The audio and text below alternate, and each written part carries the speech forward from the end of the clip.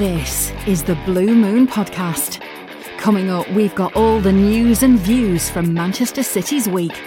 Get involved with the debate by tweeting at Blue Moon Podcast and check out exclusive interviews on bluemoonpodcast.com. It's your club and this is your show. Well, it was all looking so promising for Manchester City. A late winner against Southampton after not playing that well, and while Liverpool were losing at Aston Villa, only for us all to check our phones on leaving the Etihad to see that somehow the league leaders had scored twice in the final few minutes. Then all you need in the build-up to the most important game of the season is a nice, comfortable victory in an unimportant match that you're dominating. Enter stage left, an injured goalkeeper, his replacement getting himself sent off, and absolute carnage in the San Siro. City's motto really does seem to be, if it's not broken, then break it.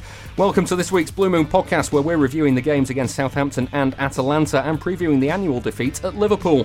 What will it be this time? Another set of wonder strikes, another dreadfully flat performance, or another refereeing nightmare that City succumbed to on Merseyside? The anticipation is killing me already.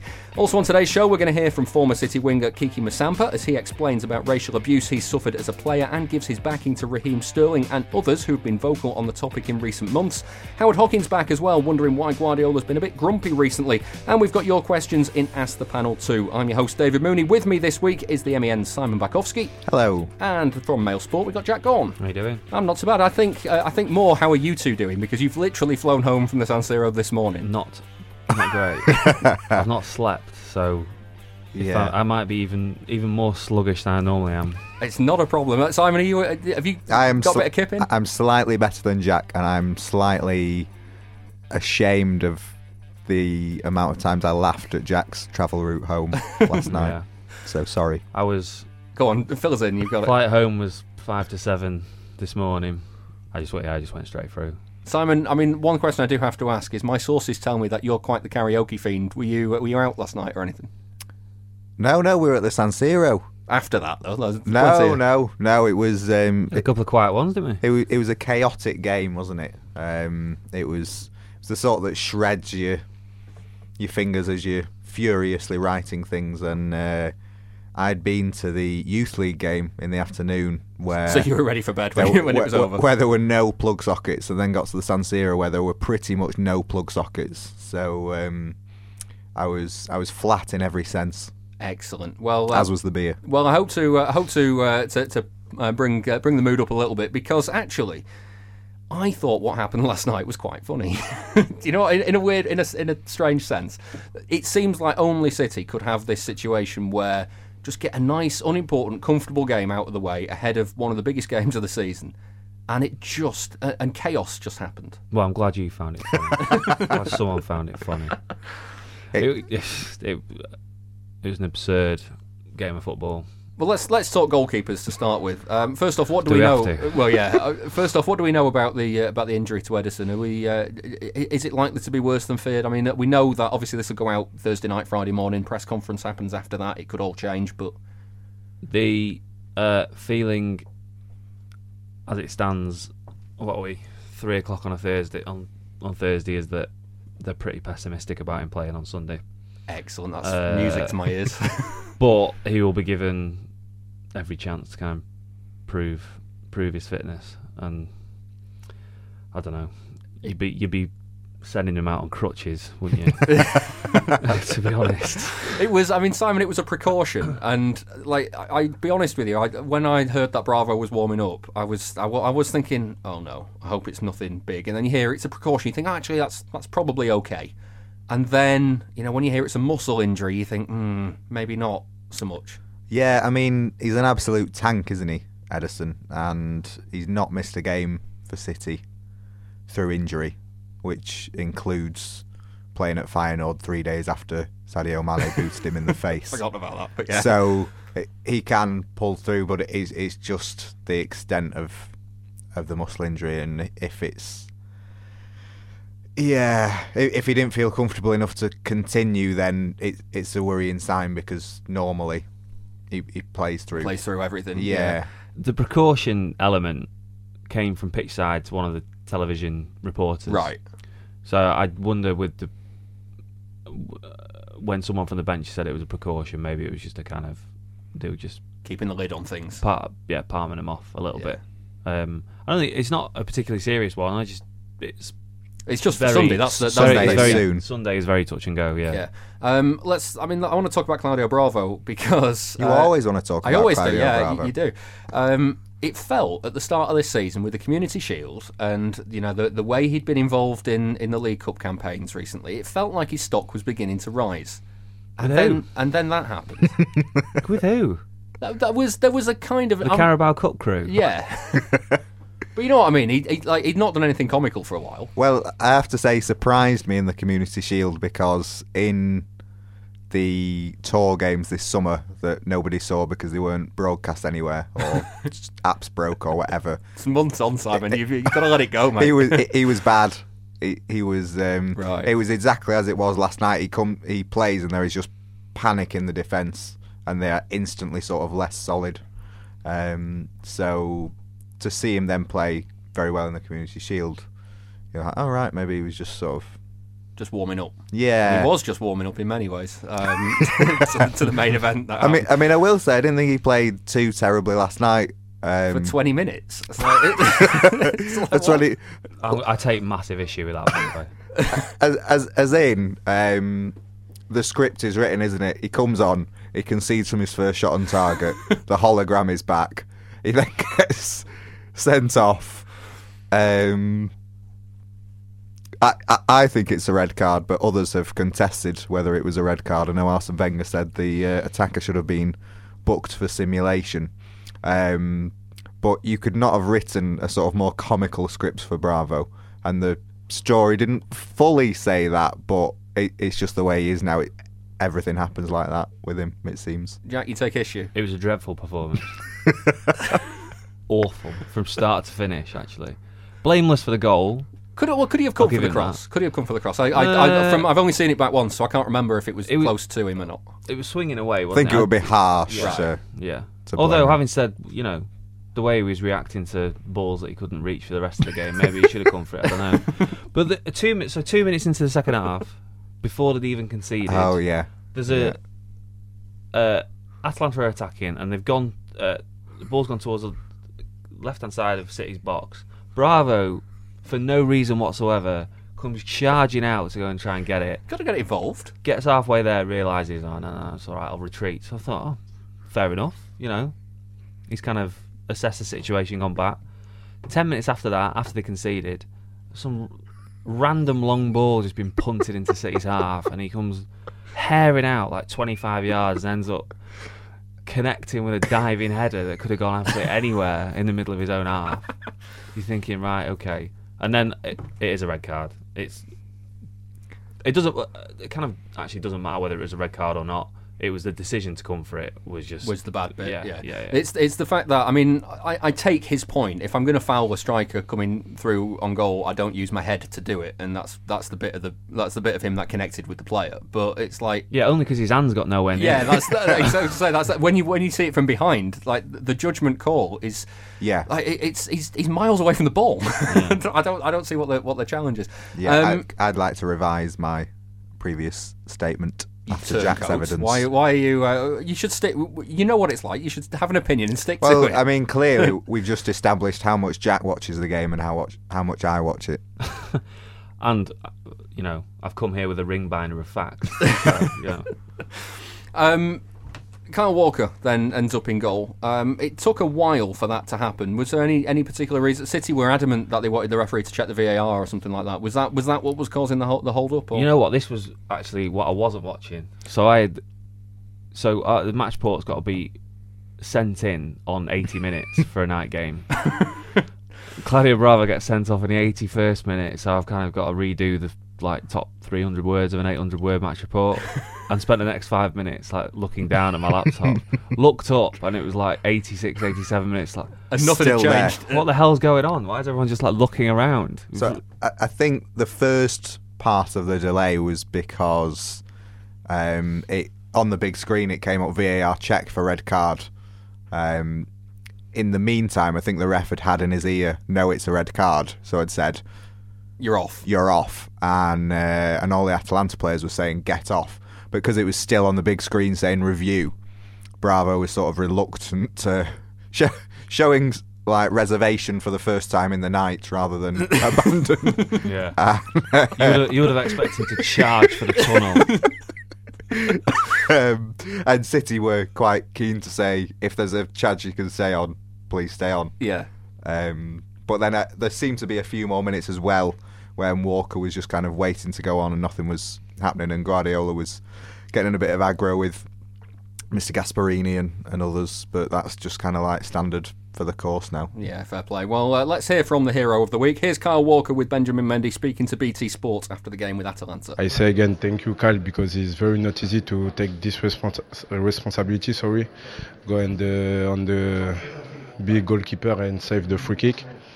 And it's one game we're gonna remember it for go forward on this cup.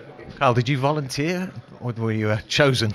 I think it was a little bit of both. I try and sometimes banter the keepers in training, telling them to catch it and stuff, but as I found tonight, sometimes you do have to take 2 touches. You made one very important save. Yeah, I mean, listen, it's all jokes aside, we came here to get, a point or a victory. We know it was going to be difficult because they play man to man. They're a good team and they're in the Champions League for a reason. So to come away from here with how we ended the game with a draw is a good point, and we'll take that on now. You had such a great start as well with that Raheem goal. It looked like you were going to push on, but the second half it turned. Was it the penalty miss that changed the mood? No, we know we're gonna score some penalty, miss some penalty. This is the football, and we need to be ready after what happened again on the penalty. But I think we defend well, we defend good, and we need to look forward.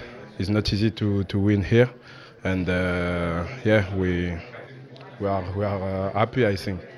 Good game management towards the end to keep the ball down the other end. But is this the kind of preparation you would have wanted for the showdown against Liverpool this weekend? Yeah, I think, listen, both teams are very good teams. We was concentrating, mainly on this game. We take one game at a time. Now, focus is on Liverpool for Sunday, and we'll get our preparation, recover lads who played, get the recovery in, and, we'll look forward to an exciting game. Get involved with the debate on Twitter @BlueMoonPodcast. Kyle Walker and Benjamin Mendy speaking to BT Sport. I bet Walker couldn't have expected the week he's had. Assist for the first goal against Southampton, then scores the winner, and then ends up in goal in the midweek. Oh, amazing. Apparently he was putting his hand up in training. It's like, if you need an extra goalkeeper, I'm here. I'll do it, yeah. And he gets involved in the sessions. Good for him. Like messing about with the goalkeepers and whatever. So he obviously fancies himself. Should be practicing his defending, shouldn't he? I'm sensing. Not because he, needs to massively improve it. I was going to say, I'm sensing that sort of comment then needs a follow up. You can't just throw that out there and then leave it. You should be, practicing in your position, shouldn't you? You want to be the best in your position. But if you've got your position sorted, why not have a go in goal when situations like he's in a position now where in the midweek he can go, yeah, you know what, I'm going to come on and I'm going to be a hero. As a goalkeeper, David, I'm not sure you're qualified to. I'm not sure you can be impartial on this matter. But I also haven't mastered my position, so no, don't do yourself down. There's a reason why we call you the cat. Not for my goalkeeping ability, though, is it? Sorry, that was my fault. Yeah, I do feel it. Segue back to serious. I shouldn't have got you in on very little sleep. I appreciate that, and I apologise for that. Oh, he's had loads. Don't worry. Oh, that's all right. In all seriousness, though, he's had a great start to the season. Yes, I'll come in on this one, seeing as I slagged him off just before. Yeah. He's responded to the arrival of Cancelo. I think we thought that Cancelo would play more than he has, and Walker's had to do more defensive work than he did have to, because he's got to cover for the sort of lack of pace in the middle, and he got assist on the opening day at West Ham. He obviously pulled them out of trouble against Southampton, and it shows how well he's done that he didn't play against Atalanta, I think, because he did play against Atalanta. Well, not in his position though, because they wanted to, keep him fresh for Liverpool. So for him to be such a key member of the team, despite them bringing in what they saw as better competition for him, is a credit to him. That's what he needed, though. A kick on the backside. He needed competition. Someone I was talking to last week was saying, you remember his dip in form last Christmas? Ish, yeah. I don't. Yes. I don't fully remember, but And he was playing quite badly last Christmas, and that was put down to a lack of competition, him playing every week, no rotation, fatigue, and it just kind of all on top of him. Yeah. And it's since kind of people at City are now calling Danilo a disastrous signing, because they thought it was going to be really versatile and able to cover at left back and right back and defensive well, midfield. They said sort of defensive thing, yeah. midfield, Three didn't they? Yeah. positions. I remember that one. They said 3 in defensive 1. midfield, flipping it. And then it quickly became clear that he wasn't going to be able to fill in at left back because his debut was at left wing back away at Brighton, and he couldn't even stand on his left leg, let alone kick a ball with it. And he just offered Walker absolutely no competition whatsoever, which was to Walker's detriment. And since Cancelo's come in, he's kind of upped it, and the feeling is that he does need that kind of someone behind him pushing him. So that's been a really positive thing for him. And then from a Cancelo point of view, he's probably more adept at filling in than Danilo was when he needs to. Yeah. Looking at the game on Sunday briefly, because we're going to look at it in a bit more depth a bit later on. Guardiola got a genuine selection headache now. I saw some mischievous person tweet about the number of goals each has conceded against Liverpool, was it? Yeah, Walker's never conceded a goal against Liverpool. When playing in goal, obviously. When Not like this. Unfortunately for Kyle Walker, the pink kit doesn't suit him. So that's what's probably going to rule it in Bravo's way. It wasn't the full pink kit though, was it? Was he still wearing his... He was wearing his outfield shorts and It worked socks. well. It worked well with the outfield shorts and socks. I thought it was an improvement on the outfield shirt. Lost anyway. Property FC. Yeah. On a more serious note, though, I want to talk about City killing off games, because in all of the nonsense that happened in the San Siro, let's not forget that City should have killed off the game at 1-0. They had chances, they had a penalty that they missed. Is it becoming a problem that they're not doing it now? It's been they've always scored loads and loads of goals under Guardiola, but Guardiola's kind of quite consistently bemoaned a lack of cutting edge and saying they're not clinical enough, which is like It's bizarre. hilarious, really. But in Has a certain point. games, he does have a point, and Wednesday night was a case in point. Kind of penalty doesn't go in. Gundogan missed a really good chance. There was put it a over the bar. couple of times Sterling got to the byline and put it into the middle, and you're thinking it just needs a finish. Yeah. And each time it went over the bar, or they found the goalkeeper, or just something. It's strange because they kind of, apart from the first 5 minutes, they had complete dominance of that first half, and they probably created about 6 or 7 decent opportunities, be it kind of actual efforts or getting into the sort of space where they should have fashioned a good chance. I don't really know what it is. I mean, would every team be like that if they had as much of the ball and territorial advantage as City do? I don't know. I honestly don't Liverpool. know. I mean, Liverpool are not too dissimilar. They do play a little bit more. It's a little bit more intense in getting to the final third, if you know what I mean. It's a lot more based on the pace of the forwards than City's is. I thought the midfield were a bit lacking against Atalanta. I thought De Bruyne and Bernardo were a bit sort of below the best, and maybe that missing creativity. But they also seem to be a bit feast and famine this season, more than they were last season. So they either tonk teams like against Watford or West Ham or something, or they sort of really struggle to take their chances. Against Southampton, for instance. Yeah. Well, Southampton's a different story because they didn't really create that much in that game. Well, they put a lot of crosses into the box, which isn't creating chances, but they did have enough of the ball. They just kind of didn't do a lot with it. I felt like they created a lot more, say, than they did against Wolves. A Southampton game was like watching a Graham Wesley or a John Beck team, wasn't it? Chuck it into the big man who's about 5'6". Yeah, it worked in the end. Yeah, I saw The low cross. Angelino was very high up on crosses, wasn't he?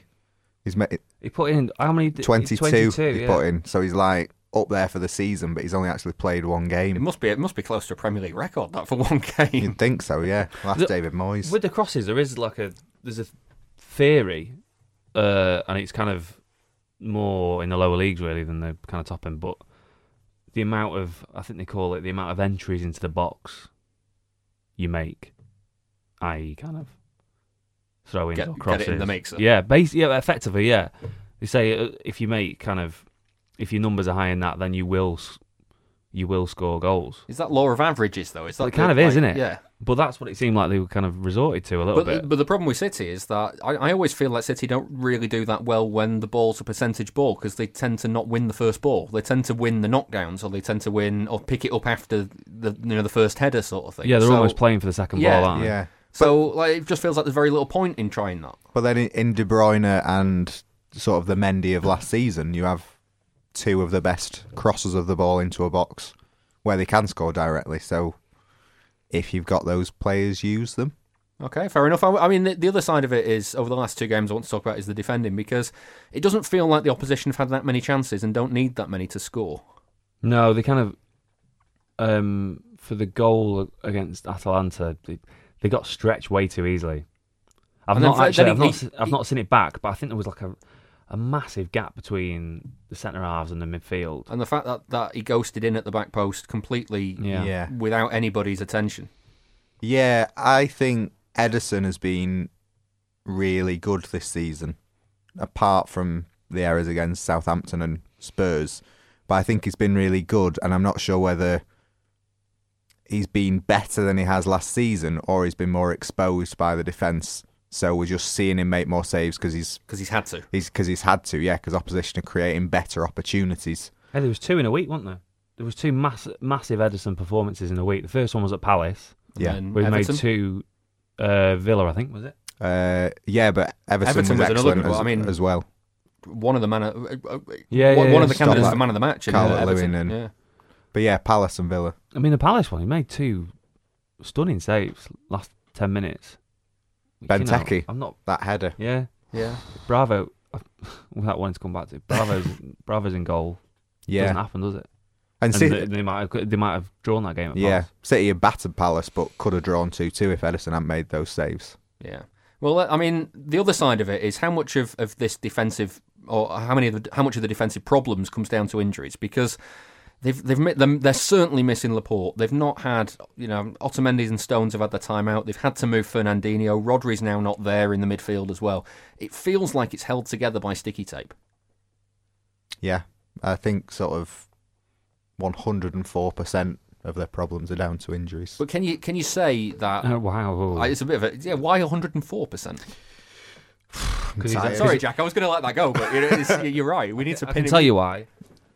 Because he's had 4 sips of that beer, that's why.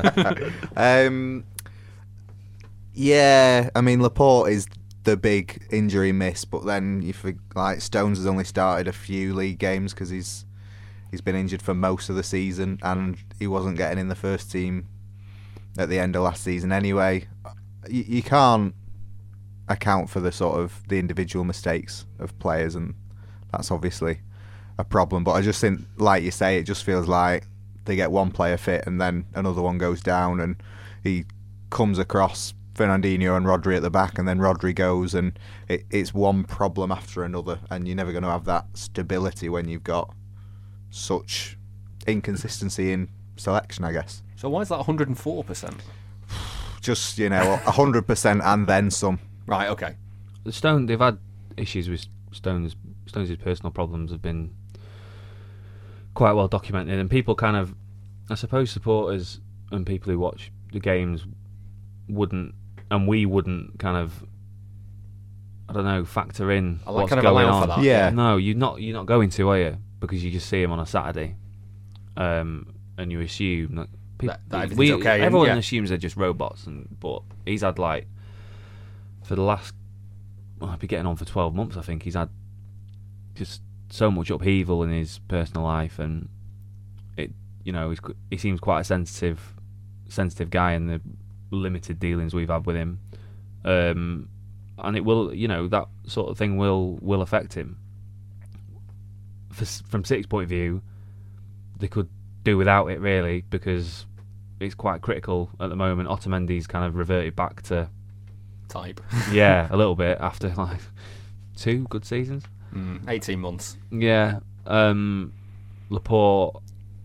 It goes back to Harry Maguire. Why why wouldn't you just pay the extra £10 million for it? If that's who you wanted, I'm not saying that Harry Maguire would solve the issues. Would solve every issue, or is worth them. Well, he's certainly not worth the money that United paid for him. But if Pep Guardiola wanted him, and the kind of quibbling over what's the point? I just don't understand it. If that was and there was the feeling was on tour in Asia when they weren't sure whether they're going to get him or not. It was like he's going to be the difference between us being able to go for all 4 trophies or kind of start prioritising. And I think you've seen in the League Cup specifically that they're starting to. Yeah, the kids are playing that wouldn't ordinarily play, I don't think. Howard Bellis was given a go, wasn't he? And I think you'll start seeing a bit more of the prioritising of certain competitions because of that. Final point on this week of football. I want to talk. We've been very critical of VAR, but there was that spell with the penalties in Atalanta. It seemed to do the job that it was intended for. It found the first one was outside the box, and then it found that there was actually a handball there, and that seemed quite quick. Did it carry on into the box though? Well, what's the rule? The rule is if it carries on into the box, it's a penalty. Well, it carried on into the box. Okay, I was trying to cut the video assistant referee some slack, but okay, all right. I mean, we didn't have any replays, so I didn't see him. I didn't really care. I just kind of thought, that's going to be silly, isn't it? And it was, because they got a penalty straight after, which you knew was a penalty as soon as he walloped it into the wall. You were like, they're going to give that. It's going to have hit an armpit or something. It's not a Premier League penalty, though, is it? Or is it? I don't know. I think it's different in Europe, isn't it? Yeah. I think, yeah. Well, it is, but it's still I think it's still a Premier League penalty. Was that unnatural, though? I'm not sure it was. I think that's the most natural position if you're going to jump up. I think that's what. Unnatural would have been if he just like stayed like a pencil. Yeah. Yes, it's not great. We're on radio, audio, isn't it? But like a starfish. No, he didn't jump like a starfish, did he? No, that's what Jack demonstrated. No, I didn't. No, I did the complete opposite of a starfish. You'd be useless at charades, you two. Yeah. Now then, Jack Simon, would you like a beer? Can you pass me one, please? Go for it. There's a box there with a load in. So have a route around, find what you like. Here we go. What's this? Oh, what have you got? Gazi Blanche. I've got Paradise, so I win. 4.8%. We're playing top trumps. That's the sixer. 6. Yeah. 6. There we go. Then. Sorry, I get yours now. Well, there's a bottle opener over there as well. So do go for it and get yourselves dug in. They're yours for the show. It's free from beer52.com, and Blue Moon podcast listeners can also get 8 free exclusive craft beers from around the world. All you need to do is go to beer52.com/moon and cover just £4.95 postage. And as an added bonus, Blue Moon podcast listeners get 2 extra free beers, taking the total to 10. What do you make of them? Are they good? Really nice. Excellent. Simon? Yes, can confirm. Yeah.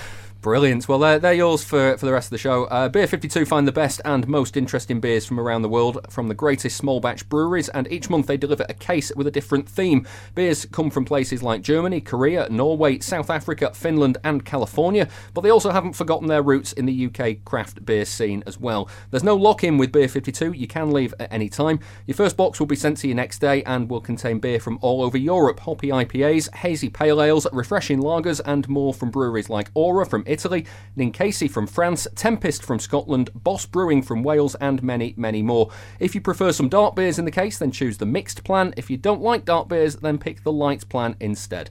Simon, you seem quite intent on the label there. What have you got? I was just looking to see where it was from. Sorry, where is it?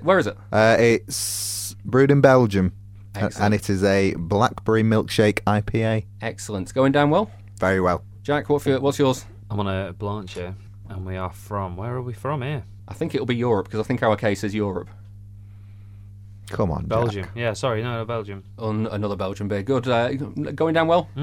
Excellent. Yeah. You'll also get the award-winning craft beer magazine Ferment, which explains the theme and individual beers, and they're also throwing in a cheeky snack as well. You can't have them because we got rid of them a few weeks ago. So sorry about that. Just go to beer52.com/moon to get your first case of 8 beers for free, plus those bonus 2 beers for Blue Moon podcast listeners. That's beer52.com/moon. Now then, the number of racist incidents in football feels like it's been escalating in recent months, and Raheem Sterling and others haven't been quiet in calling it out, and rightfully so. The latest incident in Italy saw ex-City striker Mario Balotelli leave the pitch amid alleged racist abuse from the stands. This week I've been speaking to former City winger Kiki Musampa about Sterling's decision to speak out. I think it's a good thing that he voiced out his feeling. And I think if that's the way he feels it, that's the way he experiences it, people should respect that. He's talking about his experience, about how he feels things and how he sees things. And I think they should really consider that and do something about it, because I don't think he's the type of guy who will just voice out something just to get some attention. He doesn't need that. And if he voice out something and he say something about that, then it's something that we need to take very serious, because that's the way he experienced it. And we should hear him and we should do something about it. And I'm happy that he's voicing out his feeling, because I think there's a lot of players out there who experience something negative or something bad, but they wouldn't talk about it or say anything about it. So I'm happy he does that, and I fully understand him. Did you ever experience any sort of racial abuse in your career? Yes. So in Spain. And immediately after the game, I voiced out my feeling as well. Even on the pitch, we had a quarrel, and that's where he was being racist. And I told him, and I was very angry. But at the same time, I had to control myself to not dupe my own team. So then after the game, they asked me what was going on, and I voiced out my feeling as well, because that's something that shouldn't be on the pitch. And I think it's good that players nowadays just tell and say what it's all about. It is not something that you should keep away or something that you shouldn't talk about it, because it has nothing to do with football. So I encourage people to voice out the experience and to voice out their feelings, because this is something that concerns us, all of us, and we should do something about it. It is definitely unacceptable nowadays. There's a lot of talk at the moment about whether players should walk off the pitch if there's racist abuse. Would you support that move? I will definitely support it, because we have to consider people's feelings. You have to know that when you do that, some people can really be hurt by that. And obviously there are some people who can continue their game and still be focused, but we are not all the same. And if somebody is hurt in such a way that his focus is not there to play anymore, that the will to play is not there anymore, then I fully accept that he walks away, and the game should be stopped, because people need to understand that that's not part of the game. And if you want to win, that's fine, and just be better than the opponent, but don't try to win in a way that you say some things. And I encourage that move, that players want to stop and walk away. I mean, it's 2020 almost, and this is an issue that shouldn't be there in football at all, because football stands for unity. Football is the game that united people, and it doesn't matter which color, which race, or which place. You can play football with people that you don't even know how to communicate with, and that's the power of football. If we accept these kind of things, we are making football useless, because it shouldn't be there with the sport. It shouldn't be there on the pitch. So I definitely understand and accept a player who experience this abuse and want to walk away from the pitch and quit the game. Me as a coach, if I'm a player who feels like that, I will definitely go to the referee and tell him, listen, we stop, we don't play, because my players are being abused, and it's just unacceptable.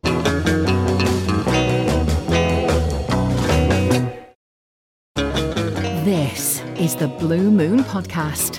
Facebook.com/Blue Moon Podcast. Kiki Musampa talking about the situation with racism in football. On next week's show, we'll hear more from the winger as he talks about his time at City. But for now, it's time to look ahead to what I called at the top of the show, the annual defeat at Anfield. if there's no Ederson and it's Claudio Bravo, and he's just had that display in midweek, and City are already stretched at the back, is there give me a reason to be positive about this game? Can you do it? Raheem Sterling, Sergio Aguero.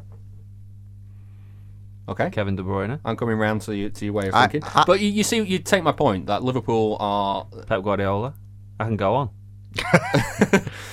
Okay, maybe I was a bit flippant in that, but you see the point. Liverpool are a great attacking team, and City are at 6s and 7s at the back at the moment, just because of injuries. I know it's difficult to put forward a hugely positive case for the defence.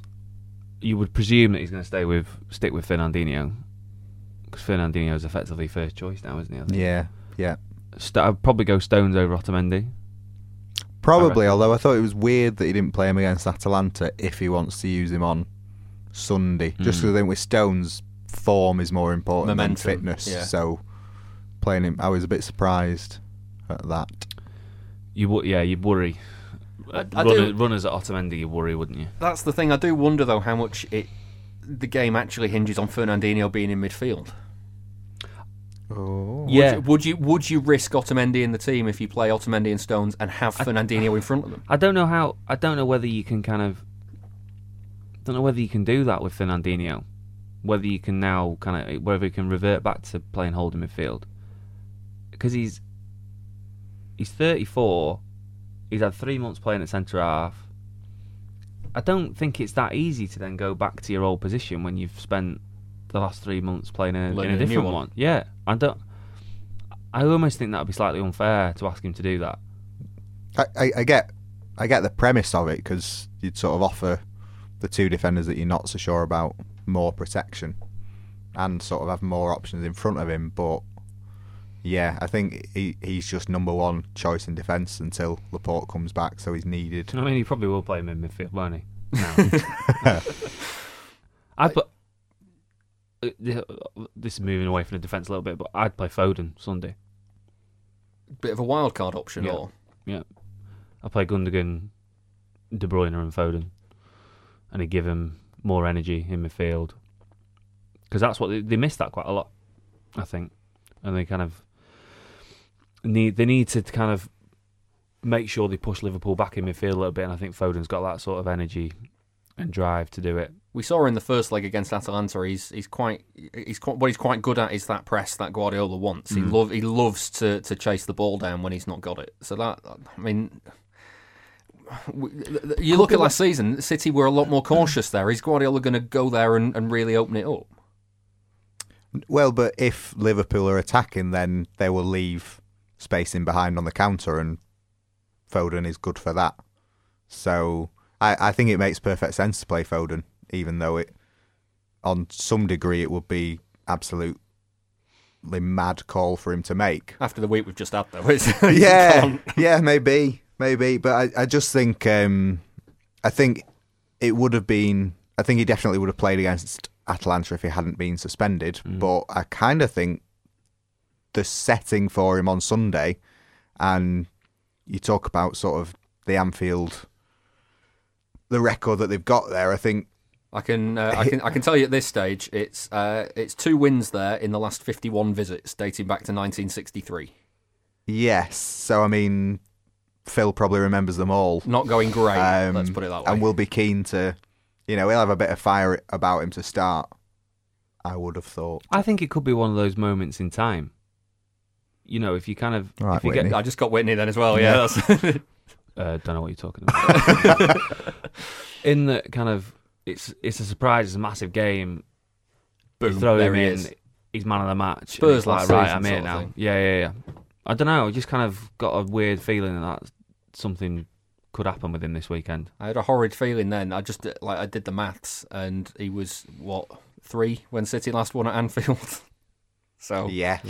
So that's not a great record.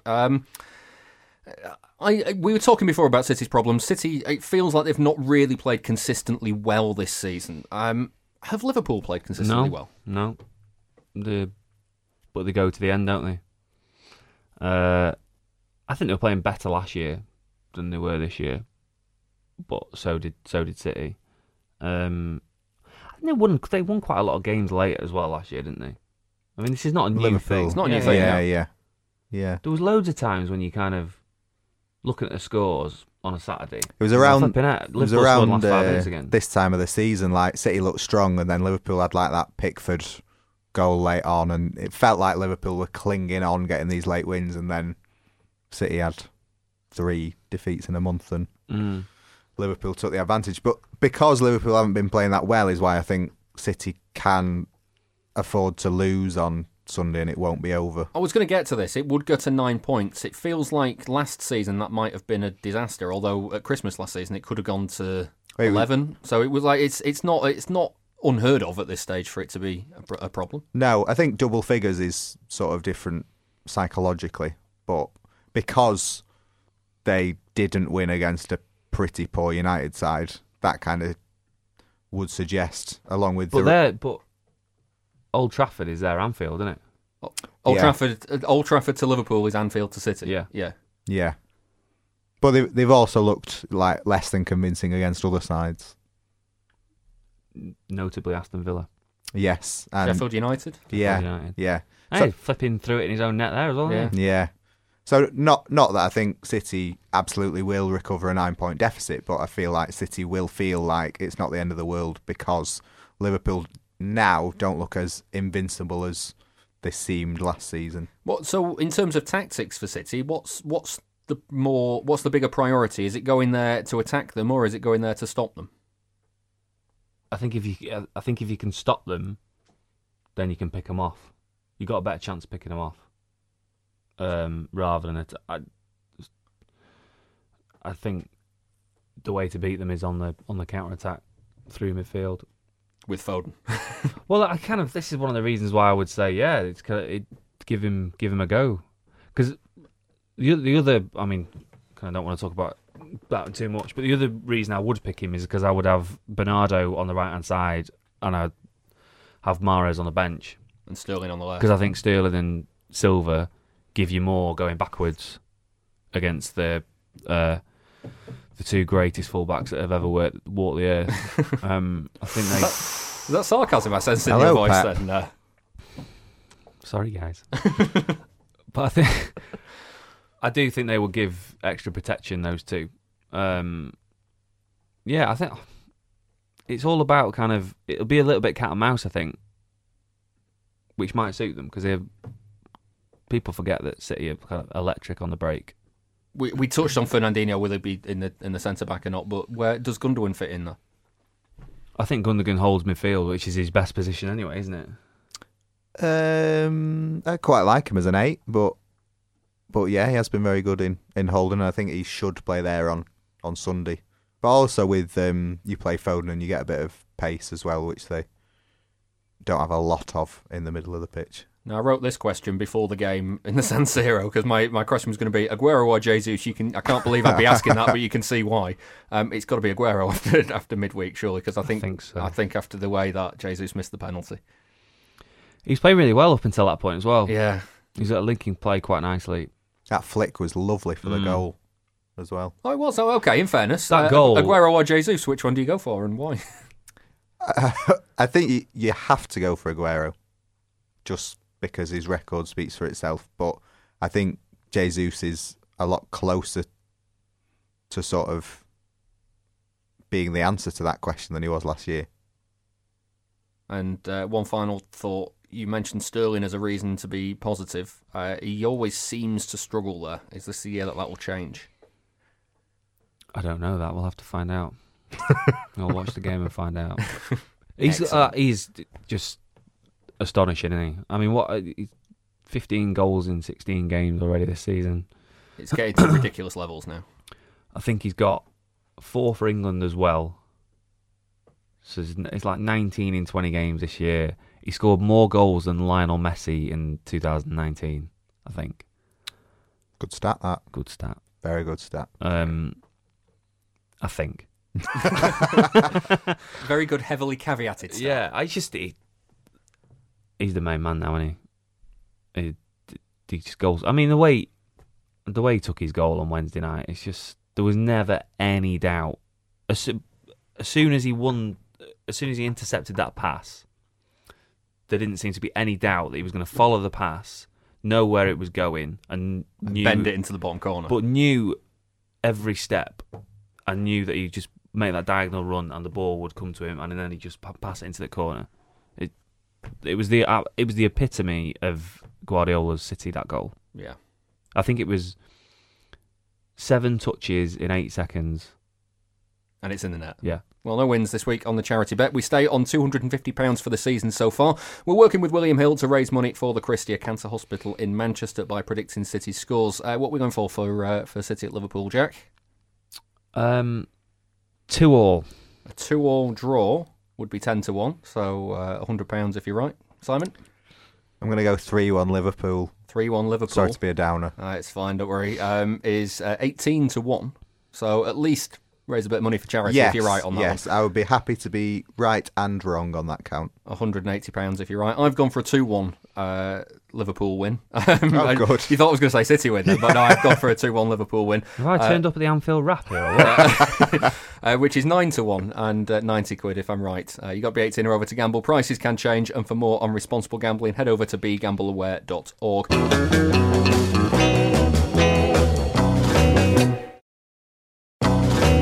Some of you might have noticed that Pep Guardiola seems a little grumpier than usual this season. It's certainly been spotted by Howard Hockin.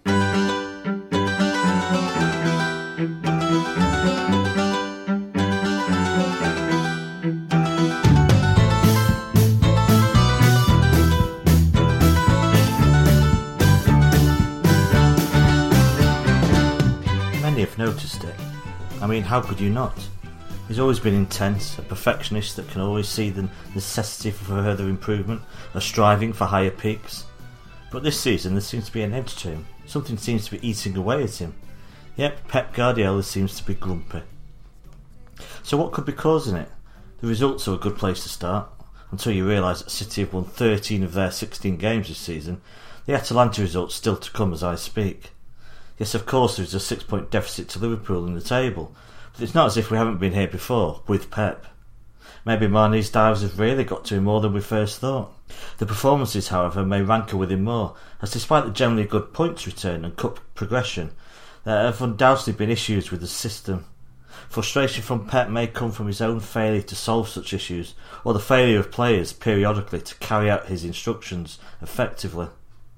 Every season has results and performances like this, but if we ignore Guardiola's transitional first season, then the concern may be that a couple of poor performances, by which I of course mean Norwich City and Wolves, have come fairly early in the season. With Liverpool only dropping points once, there is already barely any room for error. Unless they go through a bad spell, of course, Liverpool that is, but we've been wishing for that for 18 months now. And linked to that for me is the fact that in a way every season gets harder for Pep.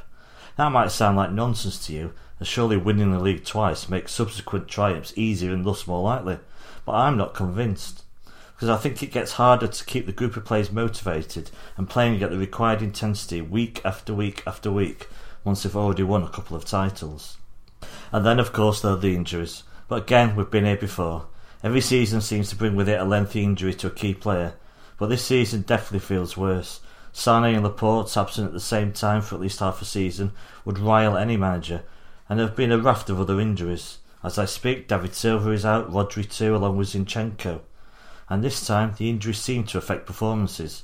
What's more, at the start of the season, Pep commented on how he was going to change his approach and attitude with the players and become Mr. Nice Guy. It's been reported since that approach did not last long. Next up is Bernardo Silva and that tweet.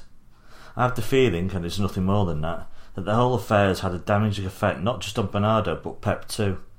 The backlash to his reaction will or should have startled him. With an FA charge ongoing, the fallout from that tweet continues to hang over the club. Pep's response to the furore caused by that tweet was telling. He could truly not comprehend what the issue was. Another option is that history seems to show that Pep can be grumpy in press conferences when the next game is tough, as Sam Lee once alluded to on Twitter. If an opponent worried him, Sam reasoned, then he got anxious, which may come across as grumpiness. If he's confident that he's got the measure of the manager of the opponents in the next game, he's much more relaxed and stress-free.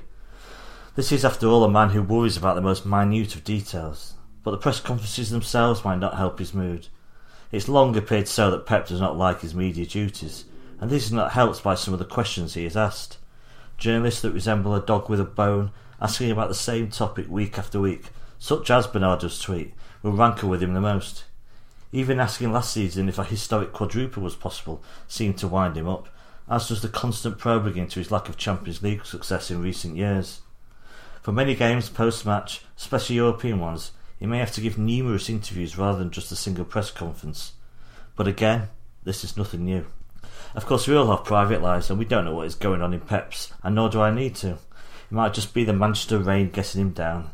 He may be upset at the cancellation of the Game of Thrones prequel, or perhaps VAR has broken him like it has broken us all. Away from football, it has not been a period of calm for Pep. His wife has returned to Barcelona to focus on her business, taking one of their children with her. This is the life of players and managers, nomads who are often separated from loved ones, but the situation will hardly improve his mood. The simple fact might be that after 5 minutes of waffle, I am overplaying the grumpiness of Pep Guardiola altogether. That he is no more or less grumpy than at any other time in his City career. That level of grumpiness is nothing more than a frustration that shows its face sometimes when things are not as perfect as you would like them to be, because things cannot always be perfect, if they ever can. And maybe me and others picking up on the grumpiness is simply a protective reaction to the fear that one day Pep will leave Manchester and the club and the team will immediately be worse off for his departure. A fear that means we pick up on minor things and let them sow seeds of doubt over the future of the club's greatest ever manager. After all, I used to worry that a prolonged period of drizzle in Manchester would have the likes of David Silva and Sergio Aguero scurrying back to Spain, and yet here we are in 2019 watching them play still most weeks. But there's one other possible explanation for all of this. The other alternative, though, is too troubling to even consider, sending a shiver down my spine as I speak these words. Yes, Pep might simply be on the cusp of a midlife crisis. It cannot be long now before we see him psych himself up on match day with some prog rock, appear on the touchline in double denim, while spending every spare moment learning to play the acoustic guitar. If an overly flashy car suddenly appears in his driveway, we know he has succumbed. A real problem if true, as a bit of genesis or a loss of rush is not going to fire up the troops when there's a place in the Champions League final at stake. What's more, the search engine results for signs of a midlife crisis include the following: drastic changes in habits, mood swings and impulsive decision making. And impulsive decision making is the true worry. Who's to say he won't stick Ederson up front during the title running? Google also informs me that a midlife crisis can show itself anywhere from the ages of 45 to 65. Pep is 48 now but was 45 when he joined City. How typical City then is that the club has caused one of football's greatest minds to spend his evenings watching Top Gear whilst attempting to master the chords for Stairway to Heaven. To make matters worse, a midlife crisis in men can last 3 to 10 years. Who knows where this may end? Corduroy slacks and a jacket slung over his left shoulder? It makes me sick just thinking about it. So it's down to the players to sort this one now. Only they can sort it after all. They need to win the title this season once more, and it would help if they could win the Champions League too. It's the only way to cheer Pep up and realise that true happiness cannot be found in a goatee beard, change of career or Hawaiian shirts. City need you, Pep, and need the joy that we'll witness from you when Kyle Walker slammed a ball into the back of the net at the weekend.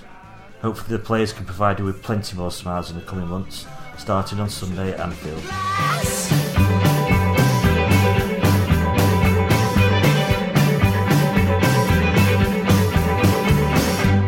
Hi, this is Kevin Horlock, and you are listening to the Blue Moon Podcast.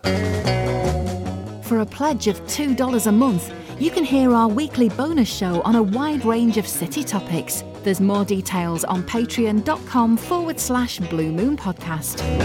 Howard Hockin there. Now it's time to finish with Ask the Panel. This is the bit where you send in your questions. Do it on Twitter at Blue Moon Podcast. Do it on the emails as well. BlueMoonPodcast.com is the place you can send something in. And search for us on Instagram as well. Blue Moon Podcast on there.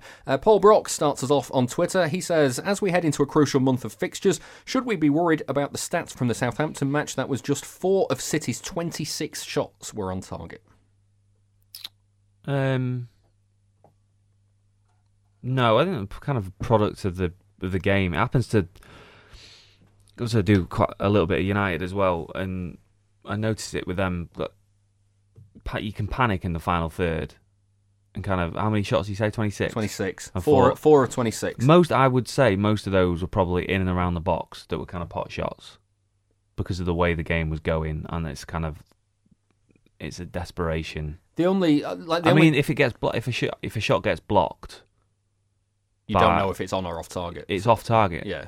So it's a slightly misleading. It can be a slightly misleading stat, but I think that would kind of talk to them being too eager to get shots on goal. The only one I can it's I've not watched the Southampton game back, but the only one I can remember off the top of my head, ironically, is the one that Aguero used the top of his head for to nod over the bar. I thought that was the only real gilt-edged chance I seem to remember them missing. Yeah, although, did you think they looked like scoring? No, that's a different question, though, Aguero isn't it? scored. Yeah, Aguero's goal was their first shot on target, and that was their 19th shot. So they had none of their first 18 on target and then 4 in 8 in the final 20 minutes. 4 in 8's a good record. It is a good record, yeah. Not 0 in 18 less so. But yeah, it was a very strange game, and a lot of the game seemed to be played in Southampton's box, but at the same time, City didn't look like scoring until... Is there much of a case, though, that when the opposition... We've seen it a couple of times. I remember Newcastle did it at St James's Park last season, where there's 5 at the back and there's just no room for City to manoeuvre. They take those, as you say, Jack, pot shots, where it is it's a tiny little opening that they've... the chance isn't... It's not an obvious chance. No, and it's...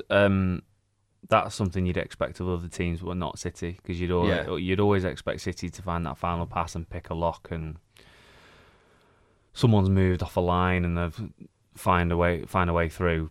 So it's quite uncharacteristic in a way, but these things do happen. I take Simon's point that for the last you don't know what it is yet, but for the last 8 shots were on target, and that speaks to their kind of late dominance.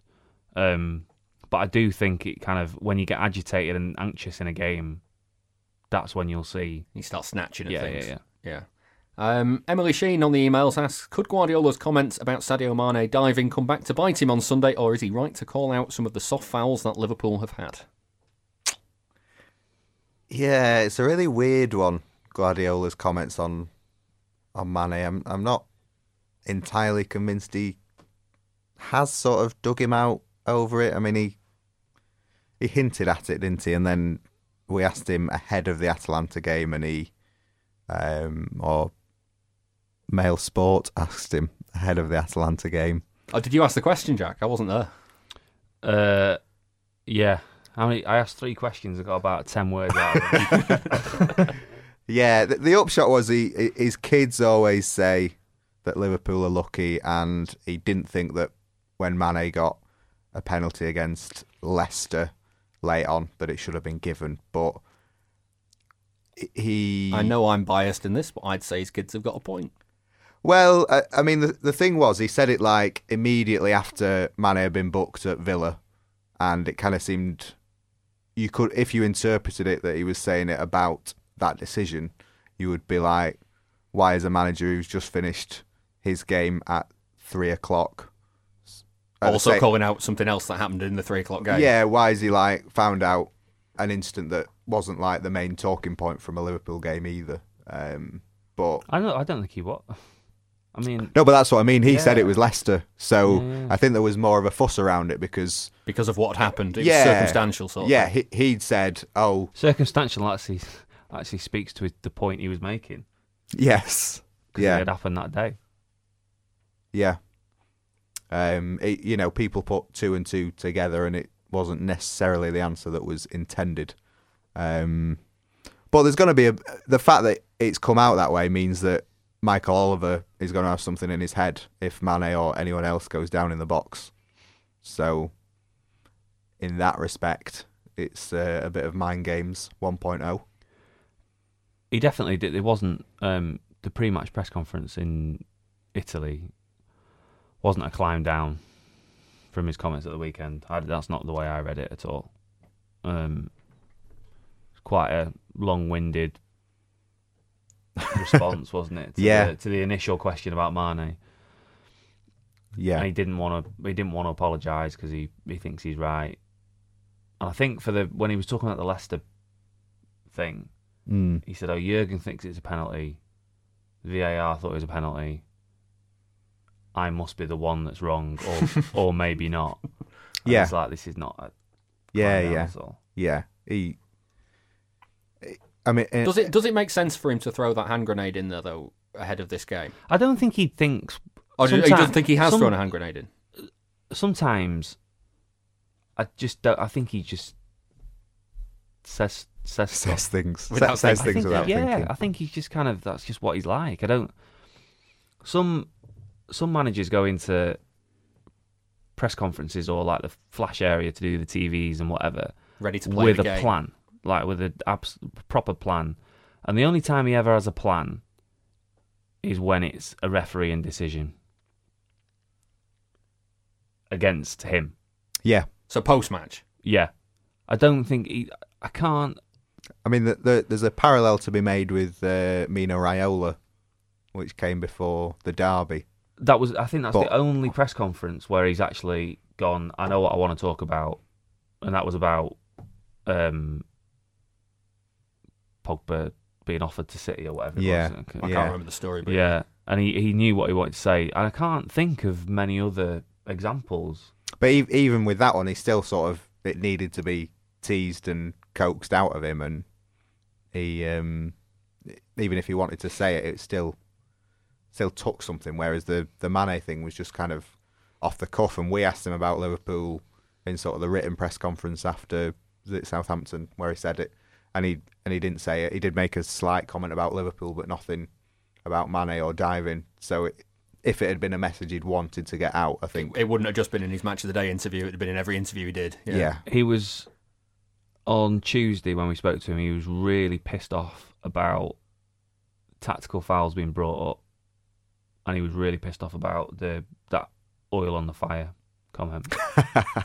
That was quite a good response, though, I thought, when he said he wasn't going to put more oil. When he reflected Klopp's comments, didn't he? It was a brilliant response because I can't remember who asked the question, but he was asked if he'd if he was for the listeners at home, Jack's just thrown his arms up into the air. If he was obsessed with Liverpool, as had sort of been suggested by Klopp, and he said, well, no, and he hadn't even heard what Klopp had said. And then the next question, he repeated word for word Klopp's answer.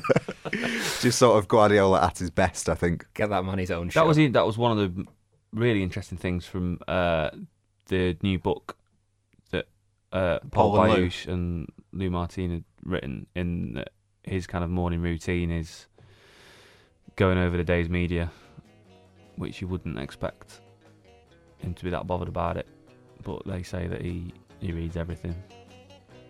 Does that scare you? No, I'm comfortable. No, that does scare me. Excellent.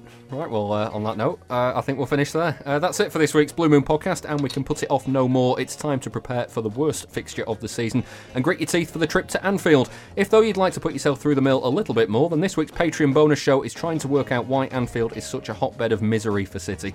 That's available for $2 a month from patreon.com/Blue Moon podcast, and everything back goes towards the funding of the show, so it really does help us out. While you're helping us out, we'd love it if you could pop over to iTunes or wherever you get your podcasts and give us a rating and a review on there as well. Special thanks to my two guests this week, Jack Gaughan. Thanks very much. And Simon Bakowski. Thank you. We'll be back next week to hopefully talk about how wrong I was about City's trip to Liverpool. See you then.